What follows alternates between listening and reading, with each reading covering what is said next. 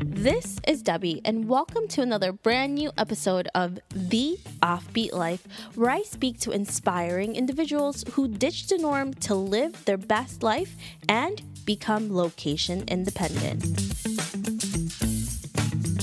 This week, I talked to Ariel Viera, who is the creator of Urbanist, which is a Facebook 360 video live guide of cities around the world. Before becoming the host of Urbanist, Ariel was a community builder and content creator for Gawker Media, Vox Media, Foursquare, and Museum Hack. After realizing his true passion for live streaming, Ariel set out on his own to combine his three passions: filmmaking, urban exploration, and history, in order to provide the most unique experience found on live video right now. Since starting Urbanist, Ariel has acquired over 30,000 followers and over 3.5 million views in just 1 year. On this episode, Ariel shares how useless hobbies can help shape your future and how to deal with the discomfort of selling your brand. Ariel has taught me so much about live streaming, and it was so fun to see him and talk to him. He is such an incredible storyteller, so I hope you enjoy this interview as much as I do. Hey Ariel, thank you so much for joining me here today at the Nomad Hotel, where we're about to eat some really delicious food. Can you fill in the gaps of your story and why you live an offbeat life? Yeah, of course. So I started live streaming about a year and a half ago, but my journey to becoming a Facebook liver, where I explore the world's cities and its history, food, and culture, was a very weird offbeat course because I actually studied electrical engineering when I was in college and then went to community management. And then after community management, I jumped into doing social video for Vox Media, which was a part of Curbed, which is a home and architecture blog. And luckily, I fell in love with so much doing Facebook Live that I decided to do this on my own because I want to nerd out a lot more. That is such an interesting way of getting here to where you are now. And you have been nominated for something really exciting. Can you tell us a little bit more about that? Yeah, I've been nominated Best Live Streamer of the Year for the Shorty Awards, which is basically the Oscars of social media. And I'm super excited for that. I have very tough competition, which is even better because it makes me feel like live streaming is really taking off and becoming a pivotal force in content online. You have done so many things in your life, and now that you're doing live streaming, I'm sure it was really nerve-wracking to do all of these things and know that you wanted to succeed in it. What are usually the first steps that you take in order to fulfill your dreams and your goals? So I'm completely 100% driven by what I like to do now. I used to work in a 9 to 5 where I worked all the way, not only 9 to 5, but it would be a 9 to 10 p.m. And I realized I was not doing what I loved. I spent so much time studying a degree I did not like that I realized if I want to live life and I want to be good at it, I have to do everything driven by something that deeply motivates me to do it. And that's by passion. And with live streaming, for example, I just love telling stories of cities. I love the history. I love walking around and talking about food and culture. To me, that is what makes me do that work, and a lot of work for it. You talked about your 9 to 5 and 9 to 10. That's a lot of hours, Ariel. Oh my gosh. Your day now, what your day looks like right now must be so different than what you had before. Can you give us an example of what an average day looks like for you? So an average day for me starts with researching for my live streams. So all my live streams are 1 to 2 hours long, walking through a place that has an interesting story. May it be a landmark restaurant, a park, a neighborhood. And I do, for every 1 hour broadcast, I may do 3 to 10 hours worth of research. So it's mostly listening to podcasts, watching documentaries, reading books, etc. Then beyond that is also filming videos. So beyond live streaming, I also make my own edited videos. One of the reasons I am doing all of this is because I love being a filmmaker, and I eventually aim to direct major Hollywood movies. So this is all in path for that. So one major part is making these edited videos as well. And that takes a lot of scripting, and that takes planning the shoot, and also going out and shooting and then editing. So most of my day is spent either buried in books, editing on my computer and emailing, and then also being out there in the field and filming. When I first knew Ariel, we met through friends, and he was telling me what he did, and I was like, what does that mean? I watched you, and I was captivated because you had so much information about New York City. I've lived here most of my life, and I didn't know any of it. And it was addicting, and I just kept watching you. I'm like, what else is he going to say? This is so interesting. That's part of the magic of live streaming, is that you get hooked on it. Yeah. Because the moment you hear your name being said on a live stream from someone thousands of miles away, it's magic. You're like, wow, I want to see the rest of this. And also the fact that it's all in one take, so there's no edits beyond just flipping the camera.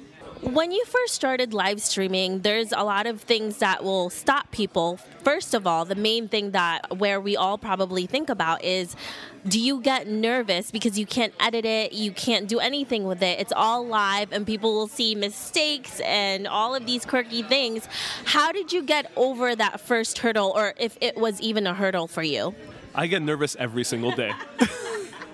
But also, I don't get nervous. So it's a half-half situation, because I actually tried vlogging before doing live streaming. And the moment I put my camera to my face, I felt like I felt weird. I felt awkward. I didn't know what to say. I didn't want to condense what I wanted to say in a short spurt and then edit it later. It felt so daunting staring at an empty lens in the middle of a public street where people are looking at me. So I couldn't do it. But the moment I saw Facebook Live, and I did a Facebook Live for my company where I just placed it down and facing Bryant Park, and I saw people pop in the comments, oh, I love this view. Oh, there's a guy walking there. Oh, there's a weird person over there. Oh, I love that building. Then I knew, oh my God, this is magic. And when I faced it towards me and started talking, and people were there with me, talking with me, I felt free. Because I didn't need to limit myself to being pithy and speaking very short. I can speak as much as I wanted to and kind of elaborate and go off the cuff as much as I want to on live video. And that's the magic of live video. So that's why I got less nervous. Now, where I do get nervous is telling these longer stories. Because obviously, if I'm telling a longer story, it's like, are people going to get bored? Are people going to pay attention to? But the moment I see all those hearts and all those like buttons and all those wow faces, and I see all those comments of, Ariel, I love this story, it feels a lot better. I don't know how you do it, but I love watching you. That's cool. Okay, I'm glad to hear that. We talked a little bit about nervousness, and I'm sure there's a lot of things that you have faced, setbacks. What was the biggest one that you have encountered, and how do you usually handle it? I have many series of setbacks. One major setback, when I started live streaming, one of the things that makes me unique is that my very first live stream, I had 2,000 people watching. And that's because I knew how to share my videos with major pages. So my strategy is to do a live stream, and when I plan a live stream, I hit up these major pages. And when I started, it was NewYork.com and a few others, City Lab. And I just say, hey, care to share this live stream while I'm live? And that's how I get this massive audience. And then I got even larger pages. I got Atlas Obscura that had 1 million followers. So I completely boosted in massive amounts of views. But the moment I started going abroad, especially to London was my first major city. So to put into context, I started doing Urbanist in New York City, my hometown. Love the history. I've been learning the history of New York City my entire life. I've been knowing the street off the back of my hand. But I wanted to continue traveling the world. And the entire reason I'm doing this is to travel around the world and show people cities all around. So I decided to go to London. However, when I got to London, I realized I don't know shit about this city. It's not like New York, where I lived here my entire life, or I've learned American history my entire life. Here I was in a new country, luckily same language, but completely new history to learn, new neighborhoods to learn from and how to walk around. So that was a massive undertaking, and that's when I felt a setback. And also I had no one to share my videos. So my audience was much lower. But that setback actually ended up being a very important point in my life as a live streamer, as a content creator, because it forced me with a massive challenge of telling the story of about a city that I am not a part of. and that it is possible for me to provide my American New Yorker perspective on another place and make it fun and entertaining. And also, upmost, where people can learn from. When you're going through your journey, especially in the beginning, and I'm sure now that you're getting bigger and bigger, what has been the worst advice that someone has given you? The worst advice I've ever gotten from everyone is to be realistic. What is being realistic when it comes to what we do? Because what we do to many people feels like completely not realistic. Oh, you're going to travel around the world and talk about it and make money. Seriously. But that is a whole lot of value to people. That is realistic because people have been doing it in TV for years. David Attenborough started as a guy who told BBC, no, let's not just go to the zoo in London. Let's go to the middle of Africa. And people have been doing this in books also, like Robert Louis Stevenson. He didn't say, oh, I'm just going to stay in Bristol, England. I'm going to go to the Caribbean and learn about pirates. So I think that what we're doing is super valuable. So when people told me to be realistic, I thought to myself, this is realistic, that I am making content that actually helps people in some way. Sure, I might not be a doctor, might not be an engineer, helping people in a very practical way, but I'm helping people learn about cities around the world. And by learning about cities around the world, beautifies their travel experiences and also helps them kind of escape their lives for just a little bit. And the moment I realized that advice was completely dead wrong was when I got a message from one of my followers on Urbanist who told me that a year ago she had a terrible accident and lost power in her legs. And she was bedridden. And she sent me this message, Ariel, because of you, now I can travel. And that just completely touched my heart. Because knowing that someone who is unable to walk, and she's not the only one, there's a bunch of other people who message me for a myriad of reasons. They have kids they have to take care of. They have low funds and are unable to go to another city, or are elderly and are also unable to walk long distances. Those are the stories that make me realize that this is the most realistic job ever. That I am giving so much value to people and that the opportunities there for me to make a living because of the value I provide is huge.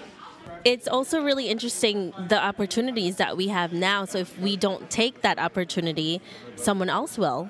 It should be done. It should be done by people who are really passionate about it, who are willing to go out of their comfort zone and to push this through so that it becomes a reality.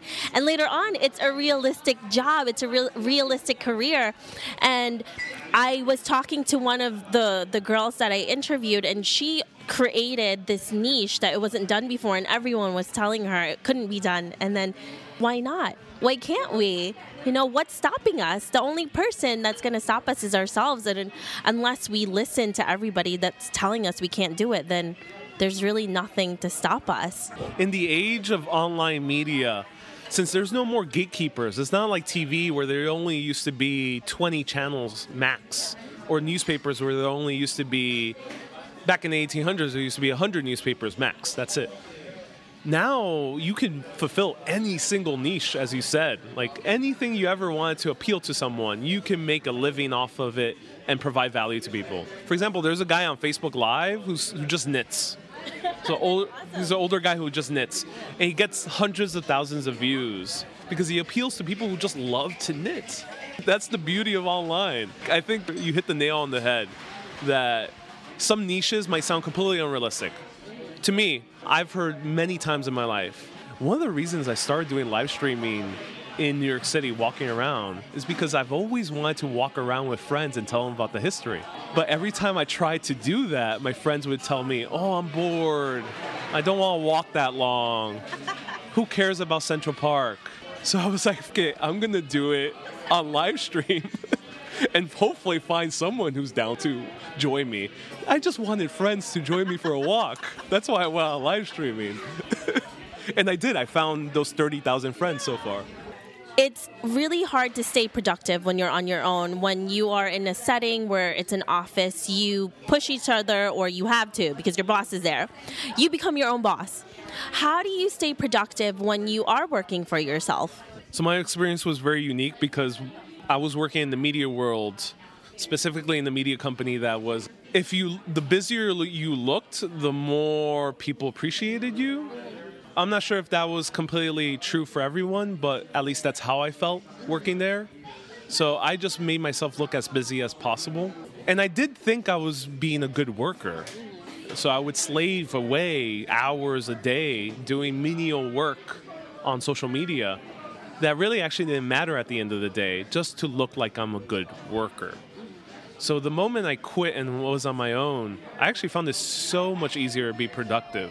Now, one challenge I find out right now is the balance between doing what you love and making money off of it. Now, when I say making money, I just mean to get some monetary compensation so you can keep providing more value to people. And I don't know that balance yet, but it's hard finding it because sometimes I find myself slaving away, writing dozens of emails.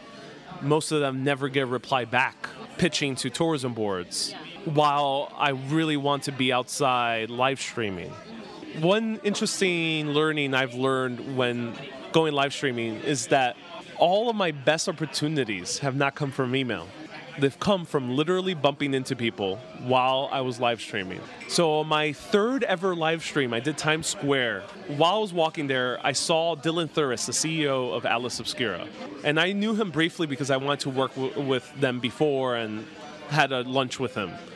And I saw him, and I was on live, and I was like, "Hey, Dylan, how's it going?" And he ended up joining me for 5 minutes to talk about the history, the secrets of Times Square.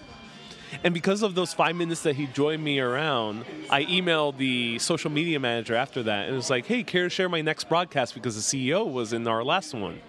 And that's how I got them as my major media partner. And that has happened to me a few other times.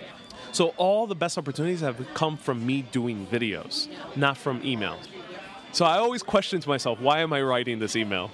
Though sometimes those opportunities do come through email. You talked about it and you touched up on this a little bit about how you're creating money. How are you able to finance it when you first started? And how are you able to create some income right now while you're still doing this? It's going to be easy for me when I do find the opportunities to get a lot of funds to say, oh, this is easy to make money off of it. But right now, I'm not in that position. Because as I mentioned earlier, it's not that easy. A lot of companies don't know what Facebook Live is. They don't know the value of Facebook Live, or they don't care because it's not YouTube. Finding ways to monetize is challenging. I've had the opportunity to work with these brands that are very forward-thinking. When I started doing this, I just completely rely on a combination of three things. Being a freelancer, freelance filmmaker, so I make videos for other people. The best jobs are the ones where I'm making an urbanist style video for someone else. Then there is sponsorships. And then the other way is Patreon donations, where my followers actually donate directly to me to support urbanists. And I prefer personally to be as supported as much as possible by my followers directly, because that means I can cater directly to them as much as possible. What would you say to someone who want to know what they're meant to do, or even if they do know what they want to do, they're just afraid to take that first step? To first answer how to find out what you want to do, experiment. Literally do everything and anything. For me, what it took is learning random history. For example, when I was only like 8 years old, instead of going out and playing basketball, I would just spend hours on Wikipedia reading about random history and geography. I would start learning about the history of Philadelphia and then end up in learning about Nigerian economics and then end up learning about black holes all in one night. And for years, I realized this was completely useless because I'm going into engineering. All this time was wasted me learning something that I am not going to actually do for a career. And then when I started doing engineering, I didn't like engineering, to be honest. So what I ended up doing in order to escape those hours of studying, was to start a music blog. So I started a music blog. I blogged for 6 years on Tumblr on a daily basis about music and personal growth. Every single day, wrote a post. And I gained 8,000 followers. And that, I also thought to myself, completely irrelevant. This is not going to help me in engineering. And in the back of my head, I wanted to be a filmmaker. This is not going to help me in filmmaking. So that I also thought was useless. And then I tried, when I started working as a community manager, community management, where I worked as a community manager for Foursquare and then Gawker Media, talking to people at scale, being warm as much as possible to sometimes hundreds of people every single day. I thought was completely useless in my route to become a filmmaker. But then I realized when I started doing live streaming, I realized all these things were coming together. All my community management experience was handy once I went on Facebook Live because I finally knew how to communicate to people at scale. So I knew how to respond to 100 people and make it all sound very warm and personable. Then I also realized my history, random learning about history came into use because that was my content. And then my writing, my blogging came into use because I knew how to use social media. And also the writing experience helped me gather my thoughts better in my head so I can speak them better on live video. And all that experimentation led to something new. So I think you have to experiment. If you're doing some random shit right now, today, maybe that's important. Take a look at that. And a lot of people might be listening to this working as a social media manager, I assume. If you're a social media manager or someone working in an agency or someone working in media, you might be right now looking up best makeup tips and constantly looking at makeup tutorials. Maybe that's something important. If you're looking at camping gear, maybe that's something important. All those things can be important. Just experiment. Even if they don't seem related, just experiment. You are so correct, Ariel, because that's what happened to me too. I did the same exact thing. I did so many things which I thought were useless. And then where I am now with podcasting, it actually helped me with everything. So nothing that you ever do, as long as you are interested in it, is a waste, because you will find some way to actually use that skill later on. You may not know it now, but you will later. Exactly, yeah. You may not know it now, but it will come in handy later. So I think making that jump from all these so-called hobbies or experiments to making a full-time job out of it is to see what value you're providing to people by doing it. So find something that ends up working. The moment you see someone respond... Excuse me, I'm getting very emotional. The moment you see someone responding to your content in a powerful way, then you know you have something right going on. Continue with that. I love watching you get emotional. Yeah. It's the very spicy chicken. That's right. The spicy chicken makes you very emotional.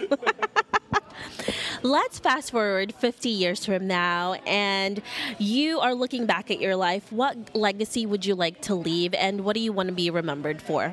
I love that question, Debbie, because I do that as an exercise to inform how to move forward with life. Because I think if you do that exercise of looking from the future back to the present, you end up realizing what's most important in life.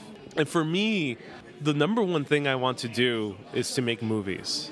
And right now, that's what I'm doing, making 2-hour, one-take movies about history. And if 50 years from now, I aim to make Urbanist the National Geographic of cities and bring it to as many people as possible. I just want to spread wonder to as many people as possible. And I envision reaching maybe 100 million people in the future. Because that's what National Geographic reaches right now. They reach 80 million people. I want to reach 100 million people. And I think it's possible. No, yeah, I think it's better. I think it's best to have those high goals in mind. So that's the legacy I want to leave. I want to bring wonder to people. I want to have that same feeling when I was little, flipping through the pages of National Geographic, looking at photos of Tokyo and thinking to myself, wow, this is just a magical experience, being transported to another world from the comfort of my own home. I want to do the same thing from the comfort of other people's phones. That will be a really epic legacy to leave. And again, I can't wait to see this all happen. So Ariel, let's get to some fun questions. Some people like myself, I nerd out on interviewing inspiring people like you and hiking. What about you? What do you nerd out on, aside from history, of course? Yeah. So aside from history, what I super nerd out on is film theory. So one of the things I do on Urbanist that a lot of people don't see is my broadcasts are not only about history or simply going live, but to me, I see them as 2-hour single take films. I put effort to having great cinematography in every single of my broadcasts. So for example, when I go live, the reason people feel so immersed into my videos is because I do specific shots that make them feel like they're literally there with me. One of those shots is what I call the friend shot. So the friend shot is when I place the camera right next to me, not in front of me, but right next to me as I'm walking across the street. Almost no one does that. But that little thing, from changing from front of you to next to you, makes the person make them feel like they're literally your friend walking with you. The other type of shot I do is what I call the wow shot. And the wow shot is, you know that feeling when you look at a beautiful piece of architecture. You're looking up at the Empire State Building. What you end up doing is kind of looking up at it and then looking downwards. You kind of do like an arc motion, because that's how the natural eyesight moves when you're looking at a piece of architecture. And I call it the wow shot because almost every time I do that shot on Facebook Live, people click that wow button. And it makes the person feel like they're really there with me, because I'm imitating what the person's looking with their eyesight. So I really nerd out on film theory because I'm always thinking about what way can I make a live stream feel even more immersive, even more unique, and how can I convey emotion through motion. You are definitely a nerd with that one, Ariel. We can all tell. If you were given a 1-minute ad slot during the Super Bowl with the potential to reach millions, what would you fill it with? You know what? If I had only 1 minute at the Super Bowl, I would tell them some crazy shit about a city. Let's make a really great 1-minute video that feels epic about a small little fact about a city. So right now on Instagram, I'm doing what I call hashtag 1 minute history, where I just talk about a little thing. Like, for example, today I did a video about the glowing owls of Herald Square. Herald Square, there's these 2 owls perched atop a monument whose eyes glow green at night. Almost no one knows why. And their eyes have been glowing green for the past 100 years. I would do a video of something like that. Not commercial. I would just make something that is a valuable piece of content for people. And that's actually one philosophy I have with my content creation. I don't like making commercials.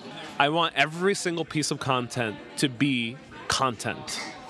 That is such a good idea, and I would like to see that. And you're probably going to get people to visit that place too, so especially if you're able to reach millions. What is the most unusual job that you've ever had, and what was the best thing that you've ever learned from it? I want to say, so the most unique thing, the thing I did not even realize I was going to get into is community management. I didn't even realize that there was actual profession to build communities of people. I never knew about it. I completely fell into it by pure happenstance after studying engineering. And that job taught me that there is value in bringing people together.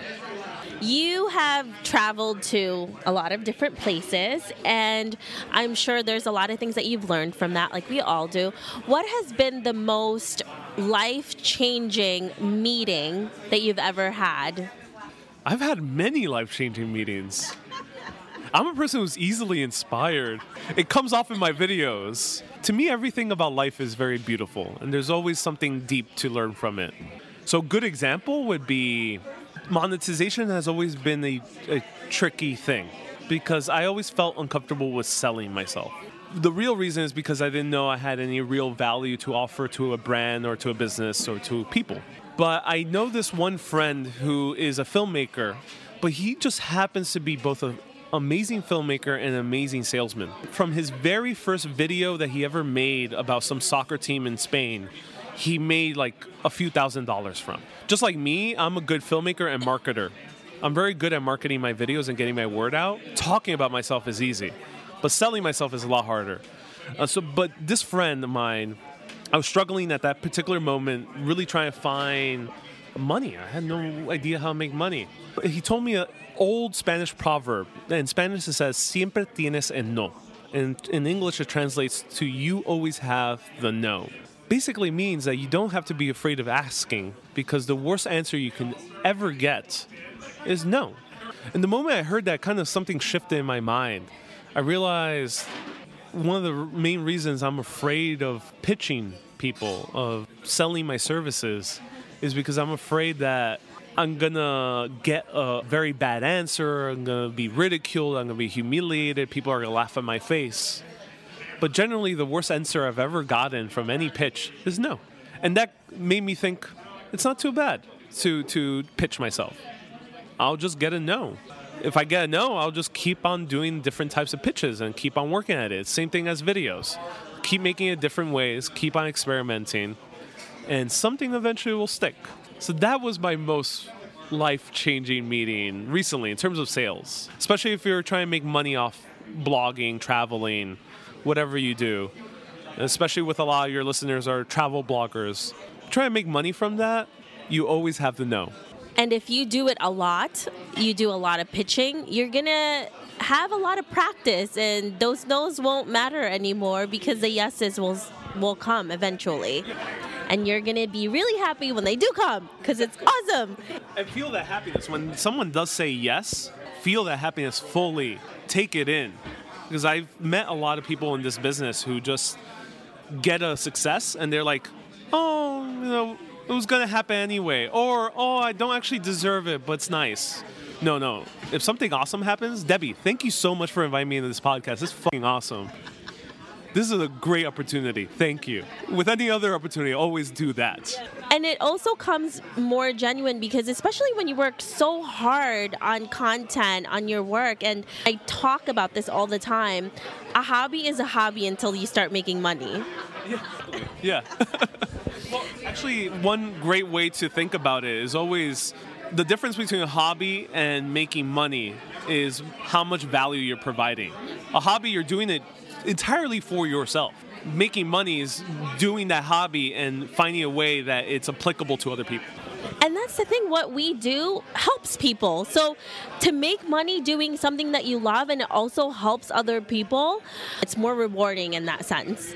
Precisely, yeah. It's more rewarding when you know that people are getting value from your work. But keep persisting on. Like, people will come out and tell you beautiful compliments. I think one thing many people in this travel content creator space don't do is find their audience.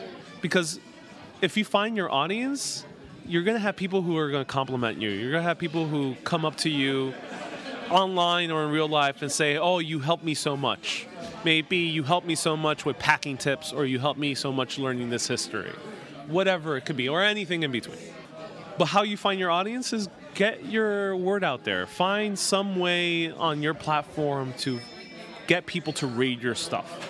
And this takes guts because you have to feel like you can promote yourself. But if you feel like you're providing some value, and you will, when you make a piece of content, you're like, oh my God, these 8 packing tips, they're good. I think a friend of mine might really enjoy this. You'll know that moment. Share that with people. So Ariel, what are you working on today that's really exciting to you? What I'm working on today is I'm making a time travel video about New York City. I'm going back to the 90s today. Now, I can't tell you fully the secrets of how I'm doing that because it takes a very special portal to go through. And some movie magic. But it's going to be a remixed video of old video I found online. And I'm just going to readapt it as a time traveling adventure. Now, the reason I'm doing videos like that is because I do see what I make as movie making. I want to not only make my videos valuable in terms of history, but want to make them cinematic. So I'm making more of these videos that are a little bit more looser, more creative with their storytelling. If our listeners want to know more about you, where can they find you? Oh, yeah. If you want to see my videos, go to facebook.com/urbanistlive.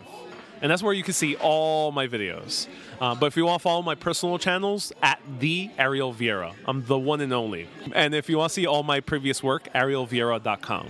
Wonderful. Thank you so much, Ariel. And make sure to listen to our extended interview with Ariel as well. Sign up for that because he's going to tell us how to create live stream videos on Facebook. Thank you so much, Ariel, for being here. Oh my God, it's my pleasure, Debbie. And I just wanted to say you're doing amazing work by spreading the word of these awesome content creators.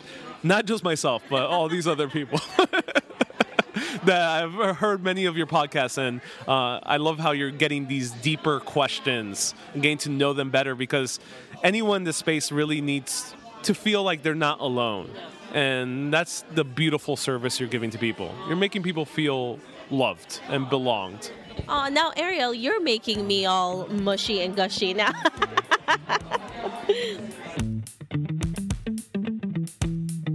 I hope you enjoyed this interview with Ariel. Make sure to visit theoffbeatlife.com. Again, that's theoffbeatlife.com to get the extended interview with Ariel, where he shares how to create live stream videos.